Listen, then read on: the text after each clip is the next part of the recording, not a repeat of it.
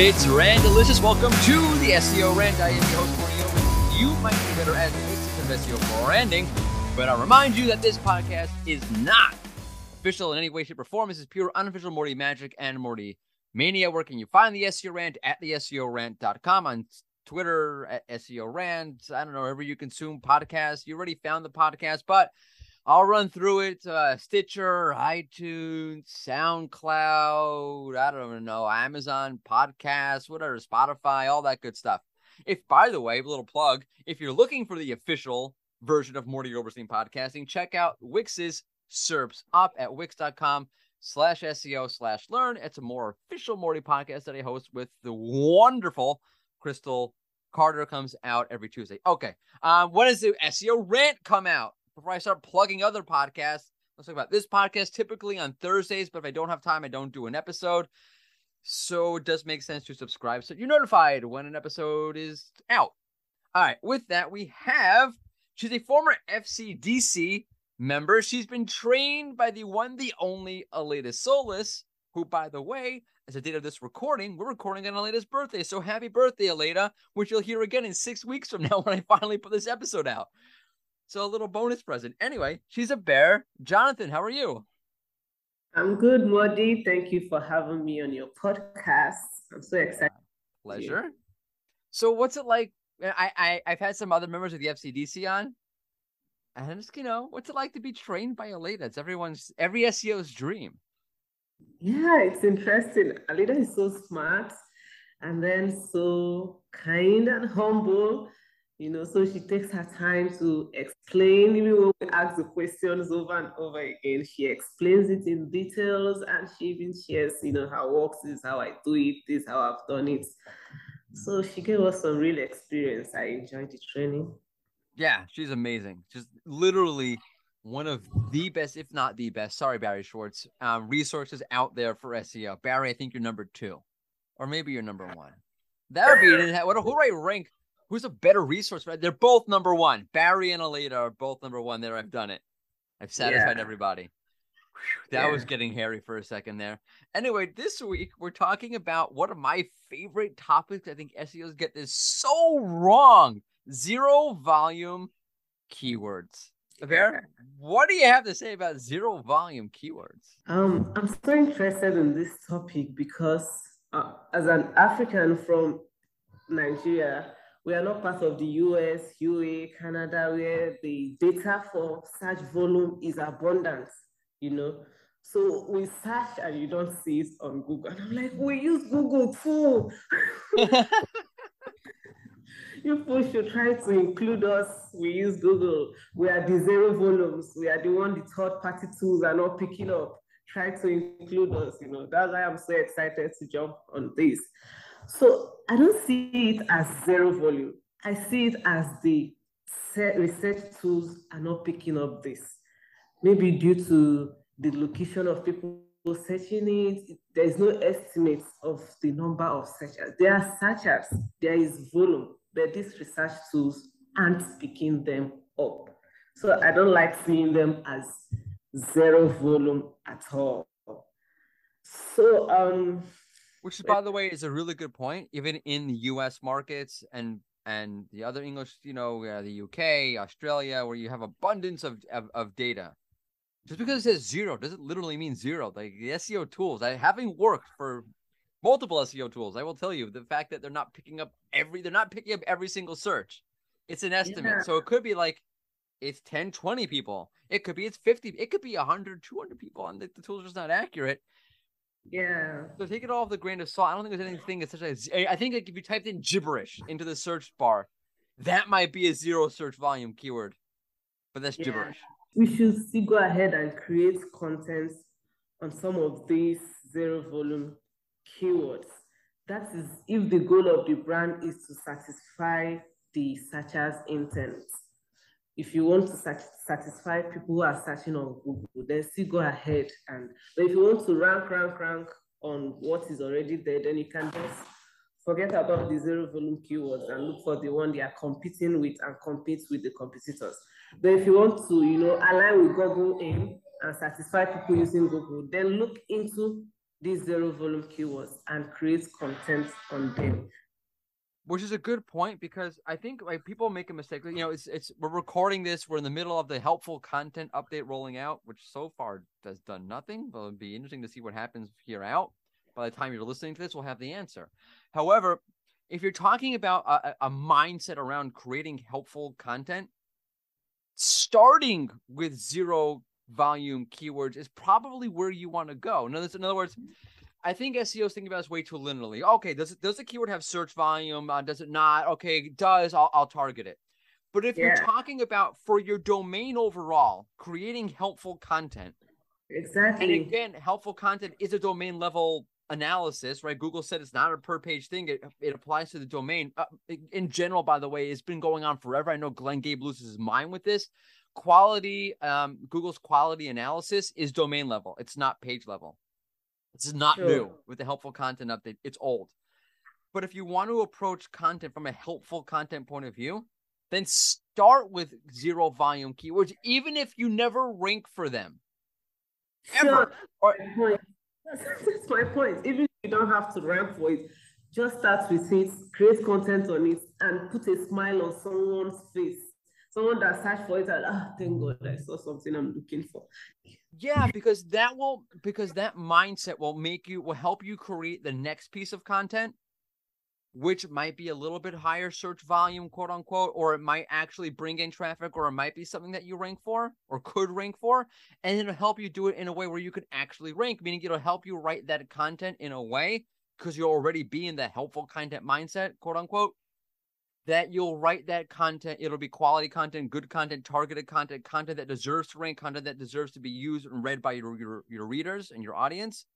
So starting off with content that you might not even rank for, but just because it's helpful, is good for SEO when you look at SEO long-term, not just based on this one piece of content.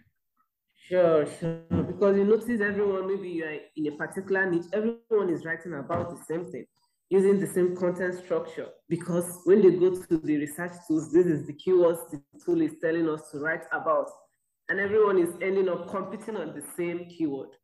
Why don't we just write on different topic? Yeah, and what's funny to me, like, to that, it's like, I don't know if you know who Neil Young is. I'm old. Neil Young is this old classic rock singer from like the 1970s. Whatever. Okay. Doesn't matter. He was great. All of his songs kind of sound the same. I've said this parable in this podcast many times. They all kind of sound the same. There's a famous story where he was giving a concert. So that he was at a concert, and there's a famous story where someone yells out, "All your songs sound the same," and he answers back, "It's all one song." Great line, but that content, I think SEOs have a problem with this. They look at content by piece by piece by piece, but all of the content on your site, it's all one song. And if your starting place is the wrong place, the content when you end off, the content that you really want to rank for, your money keywords, all that, it's going to be bad also. And I'll think about it like writing a course, right? You can't jump to lesson 6 without doing lesson 1. But lesson 1 might not be sexy. Lesson 1 might not be that interesting. Lesson 1 people might skip over lesson 1. It's just the intro. But you're setting yourself up to go to lesson 2 and then to go to lesson 3. And so you have to think of content that way, because content doesn't work page by page the way that you think SEO does, which it doesn't anyway. Yeah, right. Exactly. So sometimes people, they are confused because they don't know how to go about getting this low volume but useful, helpful content. They don't know how to go about getting those keywords that are low volume but yet not gibberish. They are still helpful because they rely solely on tools, research tools. So the way I want to say is that if you want to create helpful content on low volume keywords, there are many ways you can go about it. Many ways. One way, I like to imagine myself as my clients, my customers, my readers. So let's say you are in a health niche or parenting niche and you are writing about babies. So you want to imagine what the parents is feeling, the intent of the parents searching on Google. So let's say you're writing on baby falls, and you just go about, okay, when your baby fall, call an ambulance, call a doctor. I hope no one's actually Googling the baby just fell and it's really injured. Now you're Googling, what do I do now? No, people Google it. People Google it. Do you know why down here in Africa, we don't have an ambulance to call? We don't have an emergency doctor to call. This is why I'm so excited about the helpful content, because people here rely more on Google. Like any small thing, they are Googling it. Any small thing, they are Googling it. They are the young girls that, they are shy, they are timid, they don't want to go to the doctor with their mother, so that the doctor don't start asking them questions in front of their mother that they are shy to answer. So they turn to Google. Oh, wow. That's a good point. So they Google all of those. So when you are not even writing something they want to hear, you're telling them gibberish. It doesn't make sense. So as I was saying about the baby, although I don't expect anyone to Google it, but most people Google. If you Google it, you're going to see a lot of what people are asking. I want to see what happens now. Keep going. I'm going to Google this while you're talking. Okay, so let's try to Google baby fall, then see people also ask, or baby fall. What happens? This is live on the SEO Rant Podcast. People also ask, how do I know if my baby is okay after a fall? Exactly. Yeah. That's good. When should I be worried about a baby fall? Will a baby be okay if they fall? How long do you watch a baby after a fall? You see the questions, but most content will not optimize for those. Someone here, a baby fall, you want to know, why should I be worried? When should I be worried when my baby fall? Normally, they should run to a doctor, but they are not running to a doctor. They are turning to Google to know when to be worried if their baby fall, or should I be worried? Should I be anxious? People Google all of these things, seriously, and I'm so happy. I'm so glad you confirmed it right now. No, I'm just reading this. It's fine to pick up the baby and comfort them if they are conscious and do not appear to have any serious injuries. That's good, because I thought maybe if the baby was okay, it's not okay to pick them up and comfort them. Okay. You yell at them, stupid baby, why did you fall? If the baby's okay. What kind of it's okay to pick up the baby and comfort them if they're conscious and do not appear to have serious injuries? Why would you think it's not okay to do that? What you just read, the person is trying to tell us that if the baby is unconscious, we should bring it to them in the hospital. It says gently check them over, paying close attention to their head for bumps, bruises, and other injuries. Check the baby's body, including the arm, legs, chest, and back. And that's all you get in the snippet. Then we go to the website.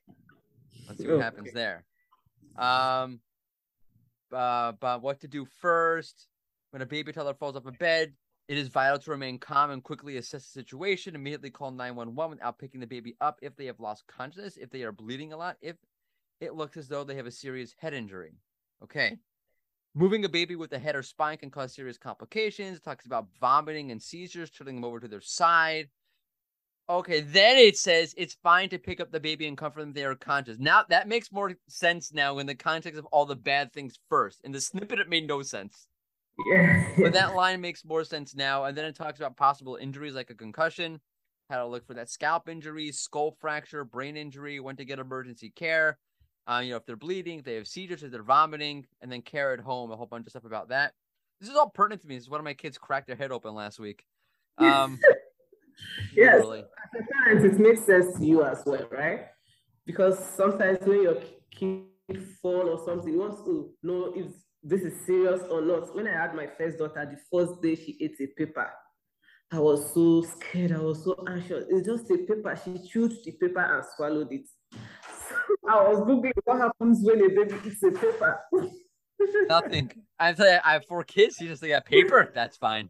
Yeah, that was the first crayons. That's fine. Coins are a problem. Yeah, but the first time parents get so anxious and they Google all of these things. So they are not Googling for you to tell them just 911 or all of that. They want to tell them it's nothing, relax, gently turn the baby, look at, that's comforting. That's the intent of the search. Right. When you look at this, they are creating helpful content.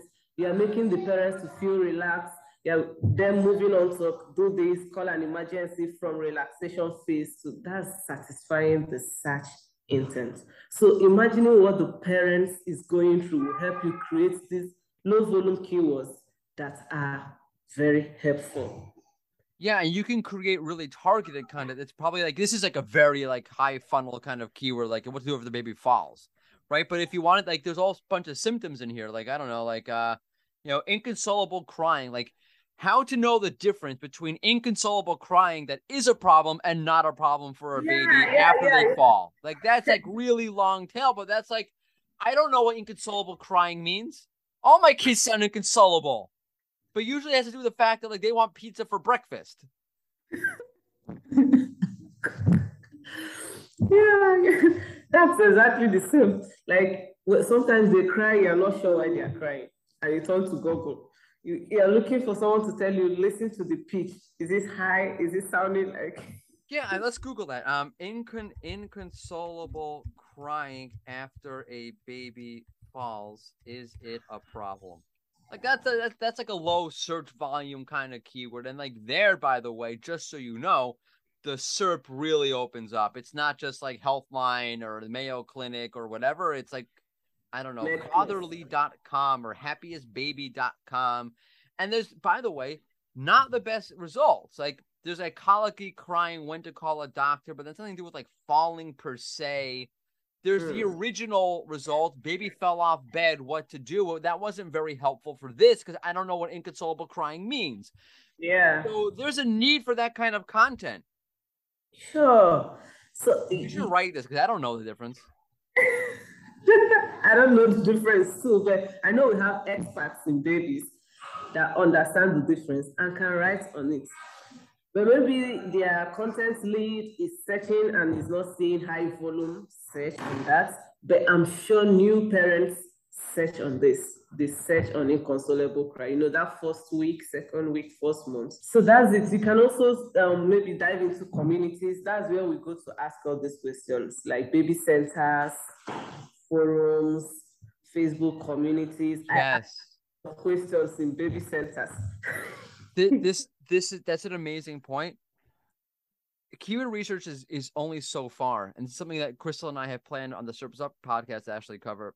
When you need to go beyond the keyword research tool and things like forums, things like asking real people who have real problems.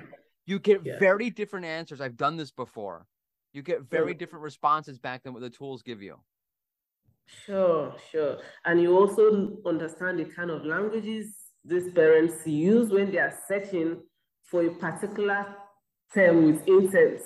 Yes, that's a great point. You really know how to target that particular audience when you actually speak to that audience. Sure. That's the point. So you listen to the community. Sometimes you go to maybe comment section in the social media of an influencer on that, let's say baby influencer. You go under the comment section, there are thousands of comments commenting on a particular stuff, and you get an idea of how the parents or your clients, whatever business you are in, how they are asking these questions or what they are interested in knowing, and you answer these questions. You're helping Google, you're satisfying users. Exactly. That's exactly what it is. And again, like, it goes back to come full circle to the original point we're talking about. Whether one person will find that, whether 100 people will find that piece of content, you have to do that across the board. You can't, if that's an important component of what you need for your user base to have on your website, you have to have it on your website, whether it gets 100 people from search, whether it gets one person from search. Because again, that will set you off on the right foundation to create the rest of the content set that you need. And also, once you bring people in, if that's a piece of content they're going to need, once they get to the website, you need to make sure that you have it as well. Yeah, that was the next point I was about to make. Great minds. Think alike. So when you write all of this in maybe topic clusters or topic hub, when someone lands on this, it moves to this, the bounce rates will be very low. The person stays for a very long time on your website. And before you know, the person starts seeing you as an authority on that. The person starts referring to you anytime you have issues on SEO, on parenting, on aging. It remembers your website because your website has a lot of information. Yes. So you're not just writing to rank on Google. You're writing to retain people. That's right. That's 1,000,000% right. And that's a great point to end off because we're out of time for today. Thank you so much, Ebere, for joining us. That was amazing. This is a really important topic, and I think that it's a topic that we don't get right. So thank you for sharing that with us. Where can people find you? Yeah, on Twitter at CC Jonathan. Awesome. And I will make sure to link to that in the show notes. TikTok? Yeah, I'm on TikTok, but SEO, I'm debating. People who listen to this podcast will lose their minds when I say this. I'm debating creating a TikTok account. Debating it. Okay, for SEO? For SEO, I don't dance. I don't dance and I don't fall downstairs. So I'm not sure what else to do on TikTok. All right, maybe I'll get serious on TikTok. For now, well, it's a long way off. I got it's like on my list here. It's like literally on this list, but it's like the way bottom. And it gets moved to the next list. Every week I make a new list, and it goes to I transfer it over to the new list for the next week, and it still stays at the way bottom. I think TikTok is really fun. You can consider. I think it's fun. It's fun. It's really. I'm not fun. I'm a boomer. I don't have to do with like TikTok. Like, hey, everybody dance. Okay. I don't think I have a dark sense of humor, and if Crystal, if you're listening to this, will tell you this. Like, I either make dad jokes or really, really dark humor jokes, and I'm not sure either of those are meant for TikTok. So I'm not sure what to do. Maybe you just get serious, Get serious so that serious people on TikTok can follow. I'll pull in all the sarcastic people on TikTok, which it doesn't seem there are any. I'll pull all of them in. Yeah, sure. all the old people. Yeah. All the people in nursing homes on TikTok. So basically, like, my audience will be people who are about to die. So that's like a great audience to have. I have to constantly replenish them. Do you see what I am not meant for TikTok? Like, that's the kind of humor I'm going to. This has gone off the rails. Thank you so much for coming on the podcast. Thank you. Well, I really had fun, enjoyed myself, and I was free. Thank you very much for giving me time. Of course. And to our dear audience, thank you so much for listening. Look for the next episode of the SEO Rant, probably next Thursday, but maybe not. So make sure you subscribe. Please. Please. I don't know what I was going to say. We'll cut that out. Thank you again. And to the audience, once again, toodles.